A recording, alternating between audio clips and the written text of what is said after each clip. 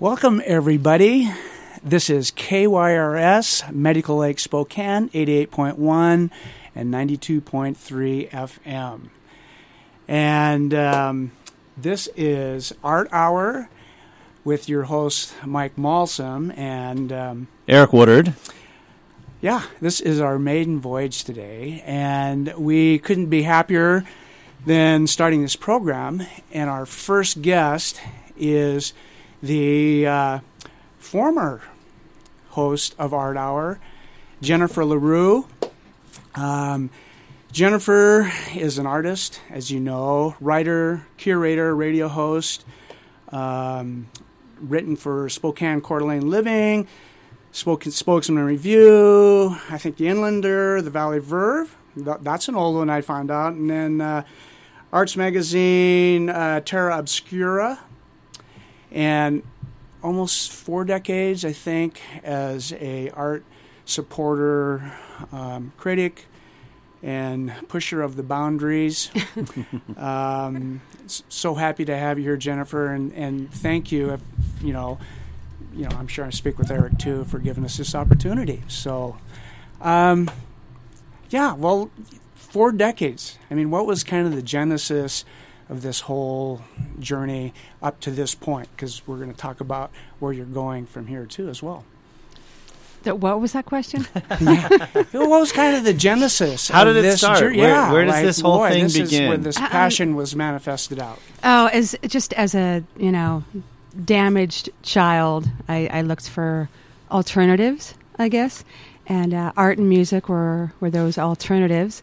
Growing up in LA, I kind of gravitated towards the creative type of people. And when I moved here from LA in '84, I just I found it right away. I found a very underground punk rock scene. Lived in a house with a bunch of people, and we did a lot of really, really crazy things. I was a part of a sort of a collaborative called 123 Arts. And so we had art studios upstairs, galleries, a place, a little coffee shop, a place where bands came. People like Black Flag played there. We did cabarets. We did just wild underground art shows and installations. And I actually lived in my art studio. We weren't supposed to, but I was one of the only people that did. I took baths in a utility sink. I had hot plates, mattress on the floor, did crazy paintings on the walls. It was, so I started there. Then I started writing for underground zines and Spokane Art Paper, and curating shows there and just doing stuff. And then when I got a little bit more mainstream, I started art, Raw Space, and I did some other things. So yeah, it's just kind of what I do.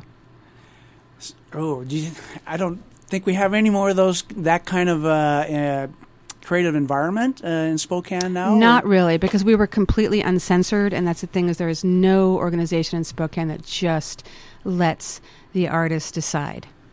Because they're so concerned about, commerce and board members, and we never worried about any of that kind of stuff.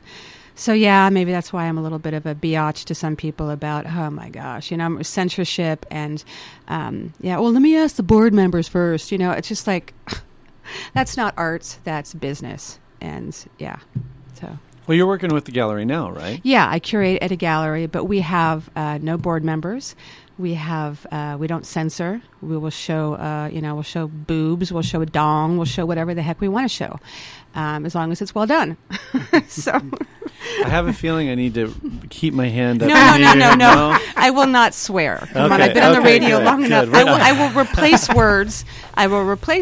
Right. No, you've done a good job so far. But there's a little button up here, if you've ever been in the radio studio, where if somebody says something they shouldn't have said, I can hit a dump button and it'll. So if you hear an 8-second span of silence, I will not swear. I will not swear. You've done this long enough. You know how to do that. Yeah. So tell me about the gallery that you work at now. I curate at Culver Sullivan, and I consider it the finest art gallery in Spokane. And we're not like what people, we take a much lower commission. We're not in it for the money.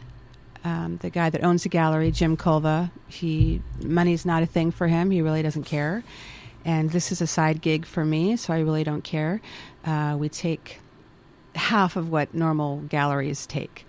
And I do give a lot to the artists, do what you want to do. I hand them a key. I'm like, it's yours. But I'm always there to help. If they want me to, I'll hang the show. I'll, kind of whatever they want, I will help with. And I usually select artists that I trust enough to know that their work is up to par. So if I select an artist, I'm like, I'm excited. I'm just excited. And we're booking into 2020 right now. Oh, wow. Because, it can't just be, hey, you want to come show your work that you kind of showed everywhere else in town? It's like, no, work on a series of work, a collection of work that it's taken you a year to create. That's kind of what, we hope for from really good artists. So just a quick little promo on that. I see in today's Inlander, one of your artists there, Culva, got a nice... Melanie Lieb. Yeah. Her show opens tomorrow night, and the show is called Mutation.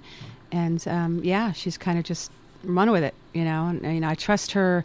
She's a conceptual artist. So Spokane is... Conceptual art is kind of hard for a lot of people to wrap their heads around because it's not... commerce is not... the main reason to do it. Usually it's stuff that that people aren't going to buy. Someone will do a pile of trash. Something that actually has a concept. It tells a story. It gets people to talk and think. More like museum quality work. So Melanie, her show opens tomorrow night at 5:00. So I was just thinking with, I don't know how many art galleries we have in Spokane, Coeur d'Alene area, but do they do well? I mean, are they able to keep their heads above water financially by selling enough work? Or I honestly have no idea because a lot of the people that run galleries, they look at all the red stickers. It's like who knows if they're still open. The Saranac, which is Art Projects right downstairs, they're a co-op, so their rent is paid by members, so that's good. So is Pottery Place Plus, they're a co-op, so they stay open because members, pay their fees. But other galleries, there aren't very many. The Moon Art Gallery on East Sprague. Moon, I think they also might, they're all all the artists are members of the Moon. And then there's Marmots. I'm not sure how that one's, I don't know about some of them. There are very few galleries in Spokane, honestly and truly. So, yeah. So I was wondering if the number of venues, though, like this weekend we have the Art Winterfest, or I think today, starting tomorrow, and then Saturday and Sunday. Where's that? I wrote. Well, it's Spokane Arts is kind of promoting this, but it's a 3-day rather than just the normal first Friday. This is art and musicians are playing both Saturday and Sunday. So, but since there's so few galleries, but there's a lot of there other venues to help to pick up the slack a little bit. At least a number of artists get to show their work. Yeah, wineries, coffee shops, businesses. There are places you could put work. Yeah.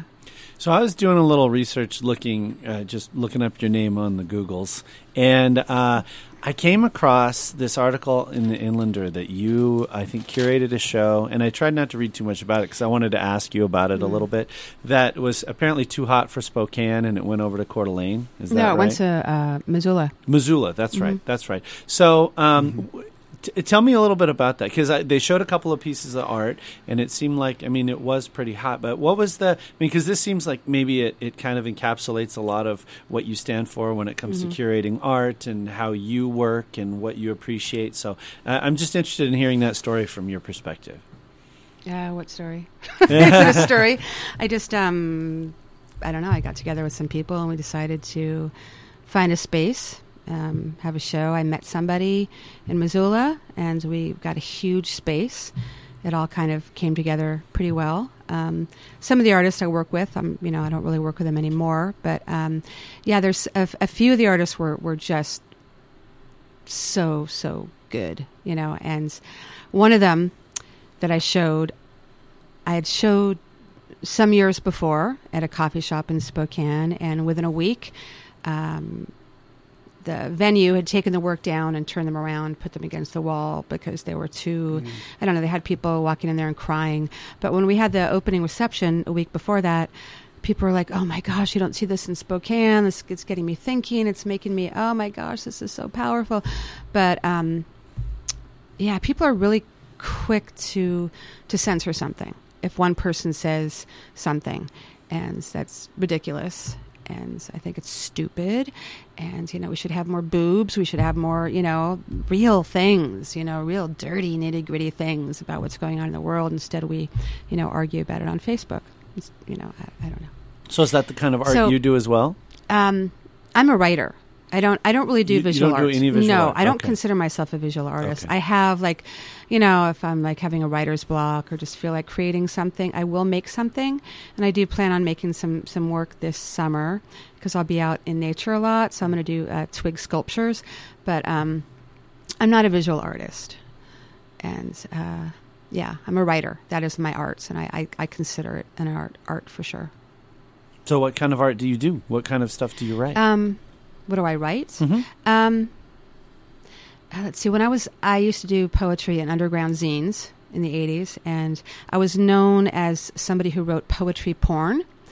And it was it seemed very sexual and pornographic, but that's for the people that weren't that intelligent. They didn't read between the lines. It had much more meaning than that. But yeah, my work is kind of, I used to compare myself to Bukowski, like I'm a female version of Bukowski, but not really. But this, if people know who he is. But yeah, I like to just kind of say it like it is, I guess. Do you have a place where somebody could access any of your writing? Oh, yeah, I have a writing Facebook page, but I don't tell. I think I have like 55 likes, and I've had it for a few years. I don't push it. I actually know I have a lot more people that visit it than I have likes. It's like I think people would rather not like it and would rather just go and read my stuff and not say that they like it, which is weird. But because you could see how many people are looking at it and how many hundreds. And then, but I only have 54 likes. It's like, okay. So I have a Facebook page called LaRue du Jour, and I put my poetry on there. And Let me ask you a weird question. So let's say you put I love weird questions. Well, I mean, maybe it's not weird, but let's say you published a piece of poetry and everybody who read it said, I like it. Would you be skeptical of that? Yes. I would totally be skeptical. So in other words, one of the things that you're looking for is you want to evoke a more powerful, maybe even a visceral, maybe even that controversy or resistance is something that means you're doing the right thing. Would I go so far as to say that? Well, if people were to say they like it, that's a really easy thing to do. It's easy to say I like something. But if you say you don't like it, that's more thoughtful. It's like, okay, why don't you like it? And then it causes discussion. They have to expose a little bit of themselves. They have to, it's dialogue, it's intelligence. But once, I like it. It's like, click like. People like stuff they don't like all the time. So when people say I like it, it doesn't mean anything to me. Mm-hmm. It's like, why do you like it? What did you get from that? Let's have dialogue about this. But I know for a fact that people like things when they really don't like it. It is a game, and it's pathetic. And how do I know that? Because people tell me, oh, no, I don't really like her work. I'm like, well, why don't you just say you liked it? It's what you're supposed to do. It keeps you relevant. It keeps you in the game, in the conversation. Oh, gosh. So it's more genuine when it's more provocative, when somebody is you feel like you can elicit a more honest response that way.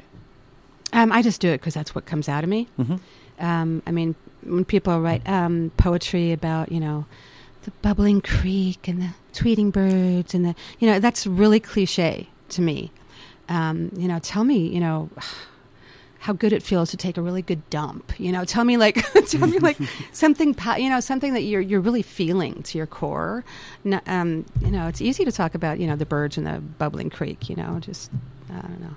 Now, poetry and the writing that you're doing, I mean, it's such a solitary pursuit, and there's really no place there's no gallery for stuff like that. Yeah. I mean, is there a community at all that you're involved with? No, not at all. Not at all. Or how about anybody who you feel like is doing similar things that you I don't know anybody, no. So you feel like you're just on an island with that? So that's a good question, because we've actually talked about this before, and you'll probably talk about this a little later about your spiritual journey you're on. And I asked if you had mentors or somebody that you like to travel the trail alone. Totally. I mean, I'll listen to some lectures. I really like Mooji, but not everything that he says is, But I listen to some lectures, read some things, but I will never believe in something 100% or even a person. It's like you can't. There's bits of truths in everything, and there's non-truths in everything equally. So, yeah. Now, Mike's talking about writing the trail alone, but we were talking before the show, and you said you've been married for 20 years. Yeah. Now, what's your husband's relationship to your art, or is there any? Is that completely separate? It's separate. He supports me 100%. He actually makes it possible for me to do it. Yeah.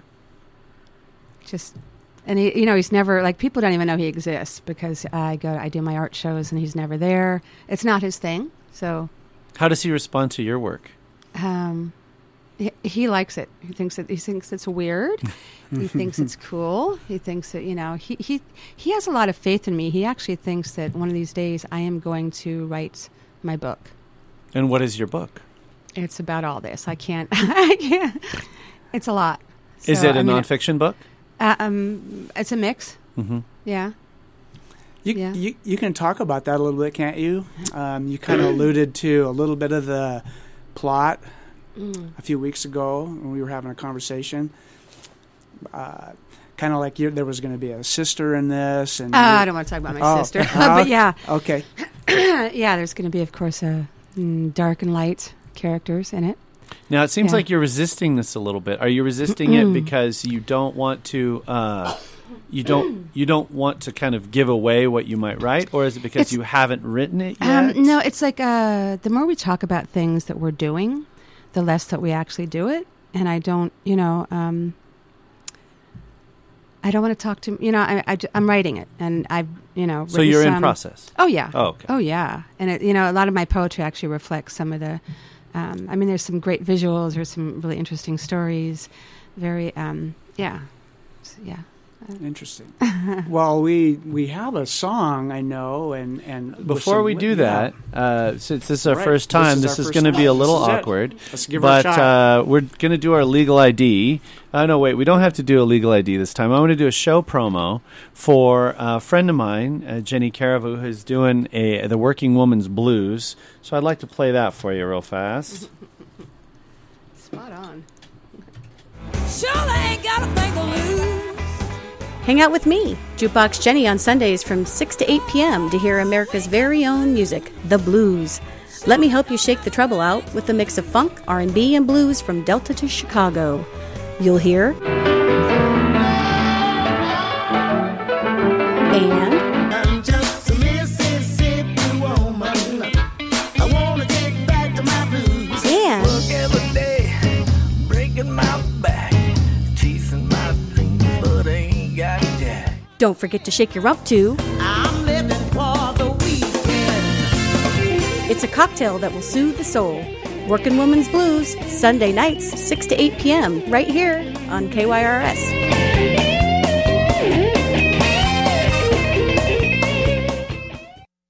All right, that sounds pretty cool. Also, I have a public service announcement. The Spokane Shrinking Violet Society, Spokane Now, and FemFest Spokane Feminist Art Festival are presenting their annual Galentine's Day Paint and Sip on Wednesday, February 13th from 7 to 9 p.m. at Pino's Palette in Spokane. Tickets are available at pinospalette.com or email femfest@spokanenow.org for more information. All right. Now that we got the business out of the way, what did you say we should do, Mike? Well, Jennifer brought a CD to play of a song that she sings on, and I'm really curious because we just kind of talked a little bit about her poetry, and I think there might be some conversation threads that are in her lyrics there that as we play the song. So let's give this a shot. So Jennifer, can you introduce the song a little bit? Tell us what we're going to hear. You're going to hear a song. It's Carlton Oakes was playing guitar. Oh. And it was just a collaboration piece, and he said, "You want to write a poem for this and sing it?" I'm like, "Sure, why not?"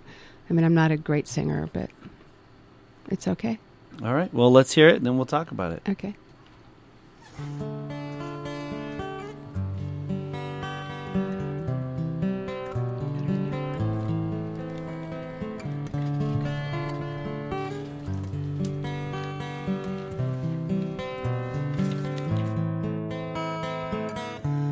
Does it feel so right to go against all that I've learned? Why am I frightened and why am I spurned? This schism is a prison, the walls break the prism, and I want to glisten.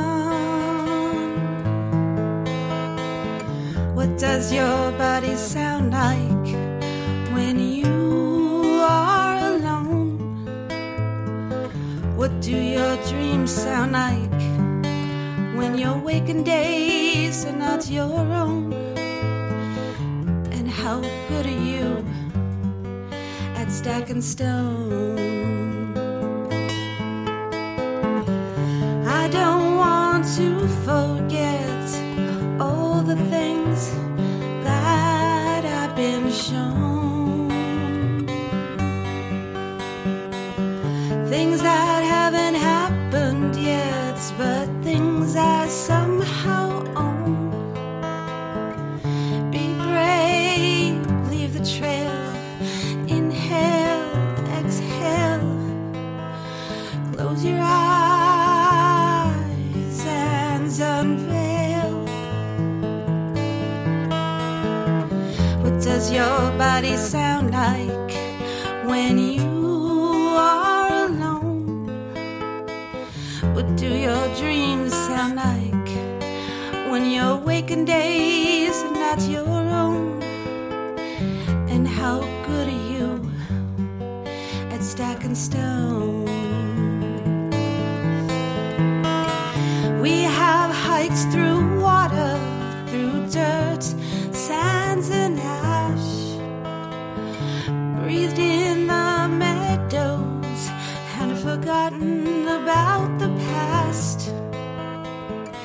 Be patient and wait, move, embrace your fate.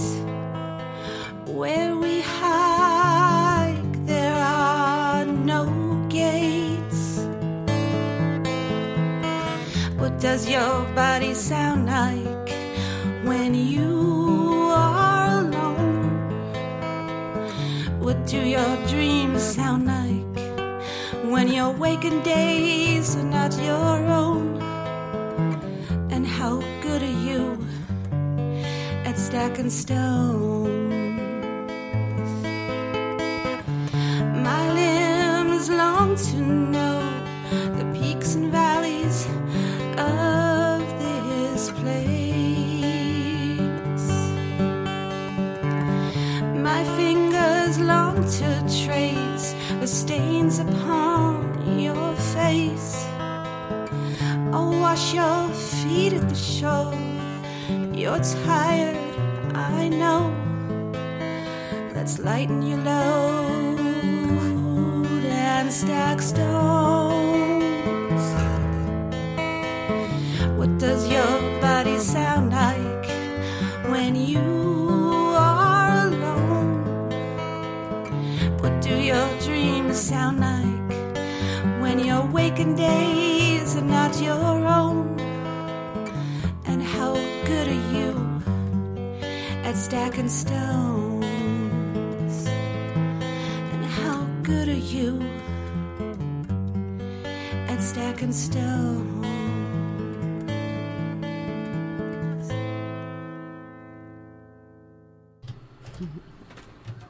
How did that feel listening to that? I like it. I mean, I think I did it. Well, I mean, the actual singing, but the words. I think I wrote it like 4 years ago, maybe, and it really kind of resonates with me now and the journey that I'm on now. So how so? I guess I'd have to look at the Well, the I was lyrics. just going to but, say the one chorus of the song, that what does your body sound like when you are alone? What do your dreams sound like when your waking days are not your own? And how good are you at stacking stones seems to be a big anchor to that. Yeah. With my new journey and the new radio show I have, I'm really diving into mindfulness and having no expectations and non-attachments. And I'm learning a lot about myself, and I'm hoping that maybe other people will learn things about themselves as well. So, I don't know. Now, what other background have you had in music? Is that is that just kind of a one-off thing for you? Well, actually, when I was doing that, the punk rock days and all that stuff, I sang in a couple of bands and wrote some songs. And I actually was supposed to go back to LA and do some recording, but the big, self-destructive part of me was instead I decided to shack up with an abusive psycho and, say, no, I'm not coming to LA. And yeah, so I almost did it, but. Do you still, are any of those artists and people you stayed with when you guys had the house and kind of had that situation there that are around the area that you still are in Yeah, I'm contact actually with? curating one of them at Culvis Sullivan in 2020. His name is Tom Frazee, and he, great artist back there. Back then he actually was up and coming in the museum, doing a lot of great things in the early 90s, and then he had a bit of a breakdown and went to California. And he's recently returned, and so, I'm going to be curating his work. And I do know I'm still in touch with some of the people from back then. Not a lot of them are still doing arts or any of that stuff, but there are a few and still in bands. But, Tom Frazee is one of the number one. Like, I'm excited to have him showing at the gallery. Well, as we're having this conversation, it's interesting because you have a background in music, poetry, writing, yet you had a show called Art Hour. So how do those, what is the connection? Because it's not a show about poetry, it's not a show about music, it's a show about art. So why did you decide to create a show about art well, when you're not an poetry artist and in that music way? are also art. So, I did have poets here, even though I cannot go to a poetry reading for the life of me. Why not? Oh my gosh, they're just so full of themselves. They do this. It's the theatricality of it you don't like? I'm a toad. And here is my load. It's just like, That's not bad, Jennifer. Okay. Did you just come up with that off the top of your head? Wow. I've been to a couple, and I'm just like, oh my gosh, can your ego get any more ego-y? I don't. Maybe it's because I don't have that kind of self-confidence. I don't know. It's like there's that quote about all the people that have that confidence and that drive, while the ones that really have something to say are so full of doubt. Something like that. Something about the, well, are you talking about the Yeats quotation where he says the worst are full of passionate intensity while the best are filled with doubt or something like that? So I'm not saying that I'm the best. Okay. I guess that I am. But yeah, I don't have a lot of confidence. And I do know that I'm a good writer. I never would have figured that. I do. For I you. know. Well, because I know people don't want to hear what I have to say because they're so comfortable. It's like, I always talk about there are two lines. There's the comforting lies and the uncomfortable truths. I talk about the uncomfortable truths, and it's because I think that's really, really important. I think repression and that stuff. It's always the crazy the ones that are so, you protest too much. And it's usually because they're repressing something that has something to do with what they're protesting. And to me, that's just like a no-brainer. It's like, duh, of course that person's going to get caught with his pants down, when he's been against that all this time. I mean, it's like, don't we know that yet? Aren't we smart enough to know that yet? Why was I talking about that? Okay. Yeah. So pretty landscapes, pretty bubbling creeks and da-da-da-da-da. It's like, that's not real. You go out into nature and experience that. That's what we should be pushing. Go out into nature and experience those things. But, to look at art, it's like, let's have dialogue. Let's learn things about ourselves and ourselves as a society. And, yeah. So you write poetry. Do you write other things, too? I mean, you're writing your memoir. Do you write, do you do journalism? Do you do anything like that? Well, I had an art column in the Spokesman Review for 13 years. I knew that, but do you still do anything like that? No, well, the last article I wrote a couple months ago, well, actually, it's the current issue of Spokane Coeur d'Alene Living magazine. But I don't know when the next time I will be, because the editor sent me an artist she's like, what do you think about this artist? And I'm like, honey, I write about fine artists. This is a cartoon artist, I'm like, I'm sorry. And she thought I was kind of being a little stuck-uppy. She was like, well, I don't think that we should leave anybody out. And I'm like, well, you've got to draw a line. Like, the bar is way down here in Spokane right now because nobody's drawing a line, because they don't appreciate critics. They think they're mean. And it's just like, oh, okay. Oh, everything's great. Everything's beautiful. I think it's important that people create art. It's therapeutic. Do it all the time. Do it. I know it heals me when I make things, but I don't profess to be a fine artist, and I don't push to be in a fine art gallery. It's like Spokane is just so weird that way. It's like they won't take any kind of criticism. Like, And they're like, well, who do you think you are? It's like, I've been doing this long enough. Like, I don't know. Just... it's frustrating. Well, on the other hand, you say, well, you asked me. I mean, you asked me to do this. Why won't you let me just write what I think, and then you don't get to do that?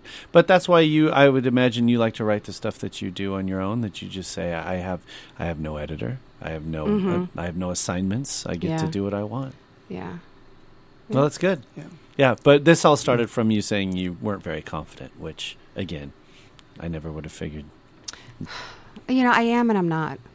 When it comes to finding my way with other people, like, people just think they think I'm a really big bitch, or I don't know. I don't know. Talk about what we this journey you're kind of in the middle of. The song that you wrote kind of relates to that. And talk more about Love Seat and how did you get the title of that, and then what are you hoping to accomplish with that and with your audience in Love Seat, through time? I don't have any huge expectations, but I've been on sort of a spiritual journey for quite a long time, and I listen to a lot of lectures, and I crave like that deep, uncomfortable conversations. I love squirming. When people are like, I don't want to offend you, but, and I'm like, please do, because I'll learn. Please, let's have this let's throw mud at each other, and then, it's like deep, true, meaningful conversations like don't exist anymore. And people are just so afraid to like say like, oh yeah, I had this really crazy experience. They don't want to share like any real truths. And I want to. I crave that. Without it, I feel like I'm shriveling up. So I'm like, well, if I can't have any of these conversations with other people, I'm going to do it myself. So I want to learn about attachment. I want to learn about why I have these weird issues and why this happens. And so I decided I want to have a talk show where I could just talk about this kind of weird stuff. And so I called it Love Seat, because on a love seat, two people are talking.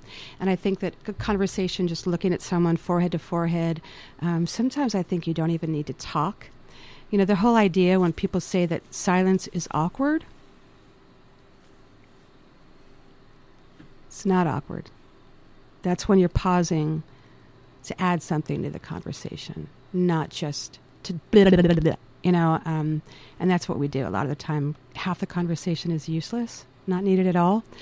So I want people to embrace other ways of thinking, because we've been told for so many years the way that things are and should be, and that's not true. This is a kind of the Matrix idea, and so I want Love Seat to help me along this journey, and to perhaps help somebody else who's struggling with something, and because suffering is so unnecessary. So unnecessary. Most of the suffering that we experience is unnecessary. And you have a listening audience that have contacted you as part of the Love, that have joined you on the Love Seat. Yeah. And is that the initial conversations you're having kind of really starting to gear towards where you want to go with that? I mean, are you having the kind of conversations that... Oh, yeah. Yeah. I mean, I play lectures, by some of my favorite spiritual leaders, and then I play meditation music, and I just talk. I just talk about just whatever. I respond to the lecture I play, and then people will text me while I'm on air, and then I'll discuss with them that way, or they'll call in. And, I may only have half a dozen people listening, but I don't care. It's like I don't want to have any expectations. So when I get nervous, I'm like, okay, that's wrong, because that means expectations. When you get nervous, it's because you have expectations. So I'm working on not having any kind of expectations with this. And I just, I want to grow. And I would love other people to join me. And if they don't, I've asked for people to send me, questions, burning questions, thoughts, topic ideas, music ideas. But I'm not getting any, so what I decided to do for the next few weeks is I'm going to be scrolling Facebook, and when people subtly post something that's like a burning question, a call for help, I want advice, I'm actually copying and pasting those into a document, and I'm going to be addressing those on air, without, of course, saying who this came from. And that's where I'll really say what it's like. All right, well, dude, you can't do that because of that. I'll be, saying, well, you can't do this because you're attached to that situation, and it did. So that's what I'm going to be doing for the next few weeks. So you may find your post in there on my show. So Love Seats Wednesdays at midnight, or 11:59 p.m. So in that case, you'd be kind of like an advice columnist in that way. A little bit, but just but different. Focusing on, attachment issues and expectations, and suffering and not suffering, and mindfulness, things like that, and ways that we could alleviate some of that suffering. Mm-hmm. What are some examples of things lectures that you've played on your show? Well, the one that I played last night was Eckhart Tolle, and it was, Am I the cause of my own suffering? And it was like a 9-minute, and I'm like, heck yeah, we're all the causes of our own suffering, because most of our suffering is just thoughts. That's all it is. It's thoughts about the past, thoughts about the future. It's a collective consciousness of all these really angry people that don't know why they're angry. And it's just because they're not mindful. When you're suffering because you've lost something, that is, there's mindful grieving. So if you lose a person physically or just emotionally, they leave you, and then you make that your identity for the next 5 years. I mean, how unnecessary is that? So yeah, Eckhart was talking about that. And, somebody was like, oh, what about all the suffering in the, and he's like, well, it's unnecessary. And it really, really is. And until I kind of realized this and started listening to these lectures, I thought I was a psychopath, because I do not mourn and grieve like other people do. I do it for a short while, and then I let it go. It's very, I sit with it. I do the ugly cry for a couple of days, and I try and understand where it's coming from, and then I come to the realization that this grief is doing nothing. It's past. That person's moved on. It's like, if you truly love someone and they leave you for someone else, why do you suffer for the next 5 years? Because if you truly loved them and they went and found someone else, go, good for you. I'm glad you're happy. That is real love. Real love is not, oh, well, poor me. It's like, that is so unnecessary. Okay, sorry. I'm getting passionate. See, this is what I talk about on my show. We want you to talk about your project. This is what I talk sure. about. Mm-hmm. Yeah. So there you go. No, that wasn't bad at all. That was great. So the technology to do this show, kind of like you want to do, is you both have a listening audience that are metaphorically on your love seat, but also the interaction with the phone calls and things like that.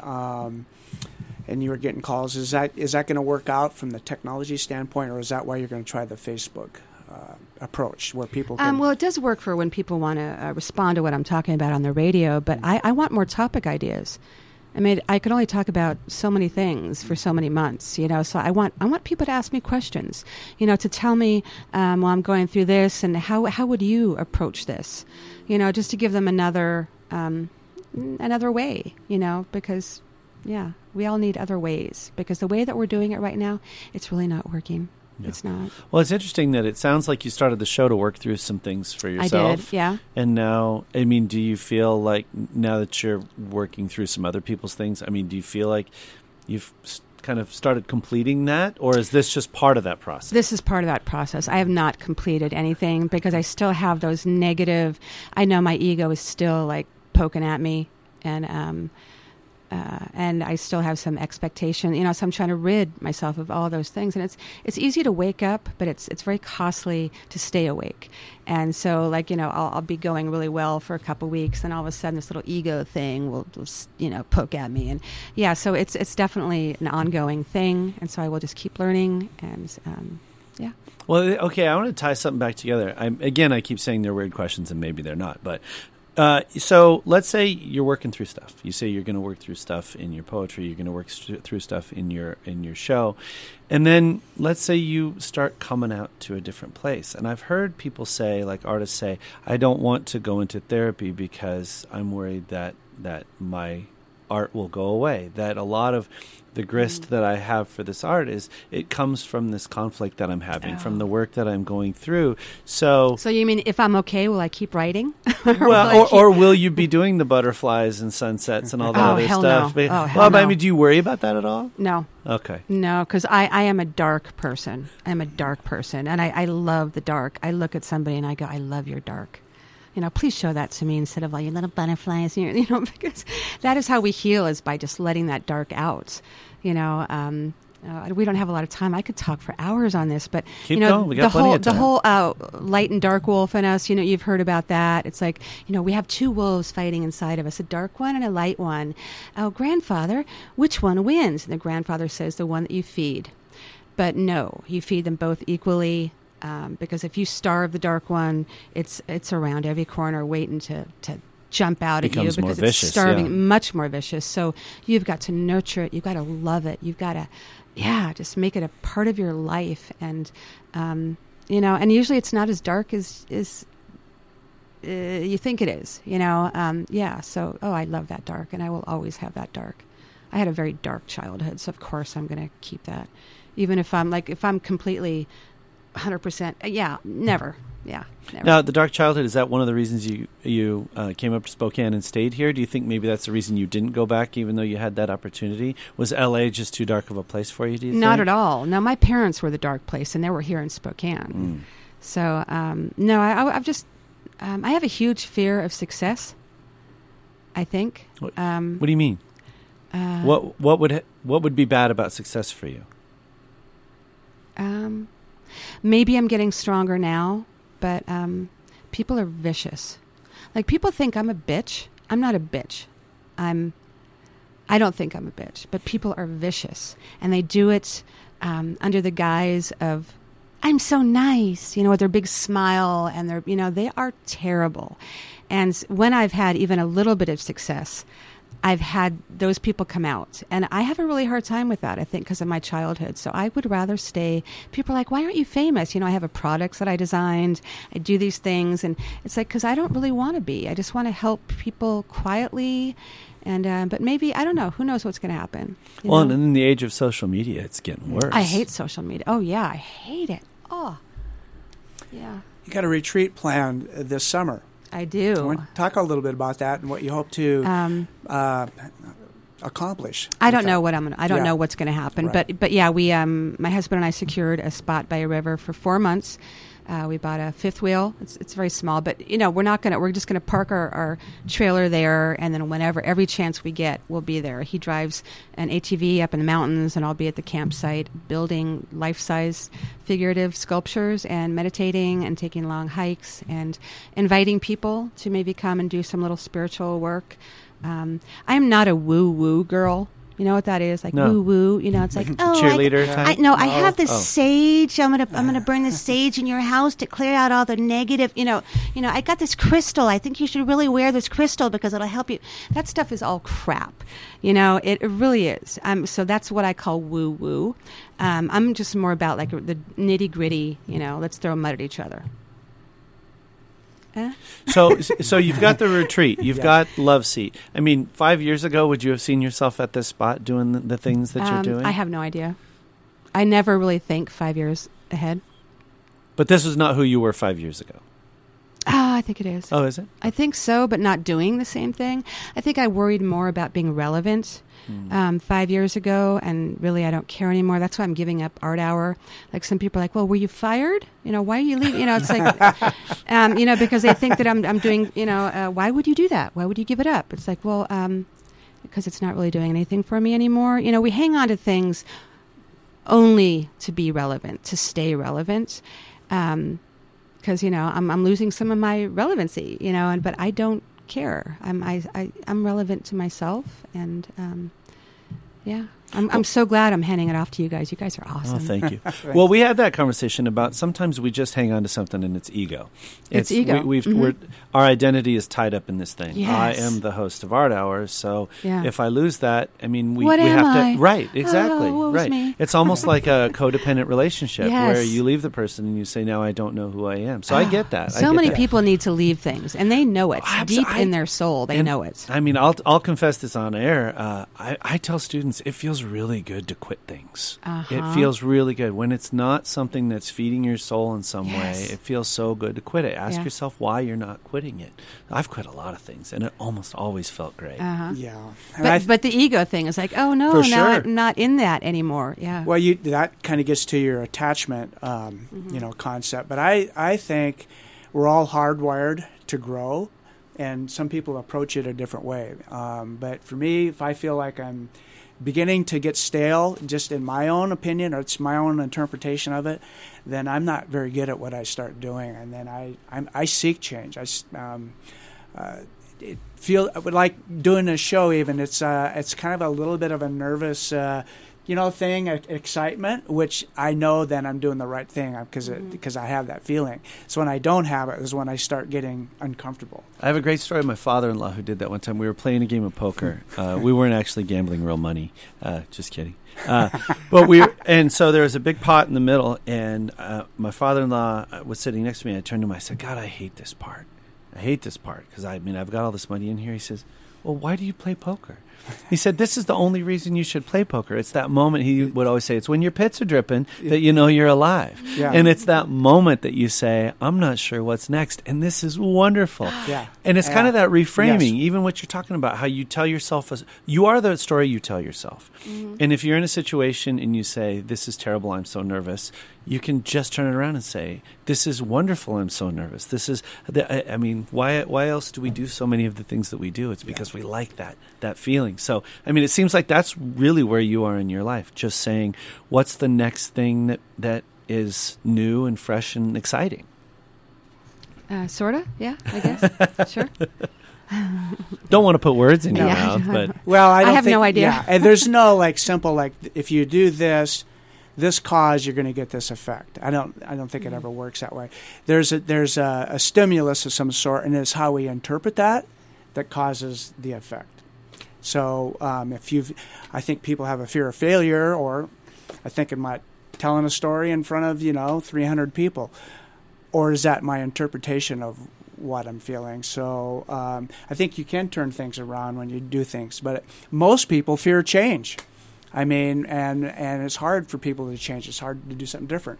Most New Year's resolutions by now are probably been failed by 90% of the population that have done that. Why is that? Well, a lot of reasons, but part of it is just really hard to get change. So I always commend people for stepping out. I mean, it's hard to do. I'm going to play an open mic, Eric, just to show you that I can do it. He said that for years. So what's the date and time of your show? Or what days and time? It's I start it every Wednesday night at 11:59 p.m. Okay. Because it's just so difficult. Because when it's midnight, is that Wednesday or is that Thursday? Right. Yeah. So I start at 11:59 and I go until 1 a.m. on Thursday. Okay. Yeah. And what's the next show? Do you know? The Do you next have one? anything planned? I don't plan it in advance. Oh, it's going to be some people's posts that I'm going to approach. Do you have one yet? I mean, do you have, I actually do have one. Would you mind sharing? Just so we can think about it. Well, he might know. No. You can't share what even the sentence is? What the idea is? Oh, something about I don't need to know who it is. Relationships and not wearing a mask. So I don't know. Just I can't. I wrote it. I have it copied, so I will read it exact. Yeah, I can't. No. Mm-mm. So yeah, just go ahead and post weird stuff, questions, burning questions, thoughts about deep things, and I will probably find it on Facebook, and I will address it on Love Seat. Awesome. What's next for your writing? Well, I mean, what are you working on now? What's next? Nothing. I just keep writing. You just write and I just publish write. on Le Rue du Jour? Le Rue du Jour. Le Rue du Jour. Yep. And you're working on this memoir / fiction all the time. / something. How long have you been working on that? Oh my gosh, so long.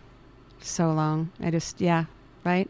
Who's read it so far? I think my husband's read some of it. I've sent some to, actually I had a producer because it was going to be a screenplay. So some people have seen things and I don't know what's going to happen.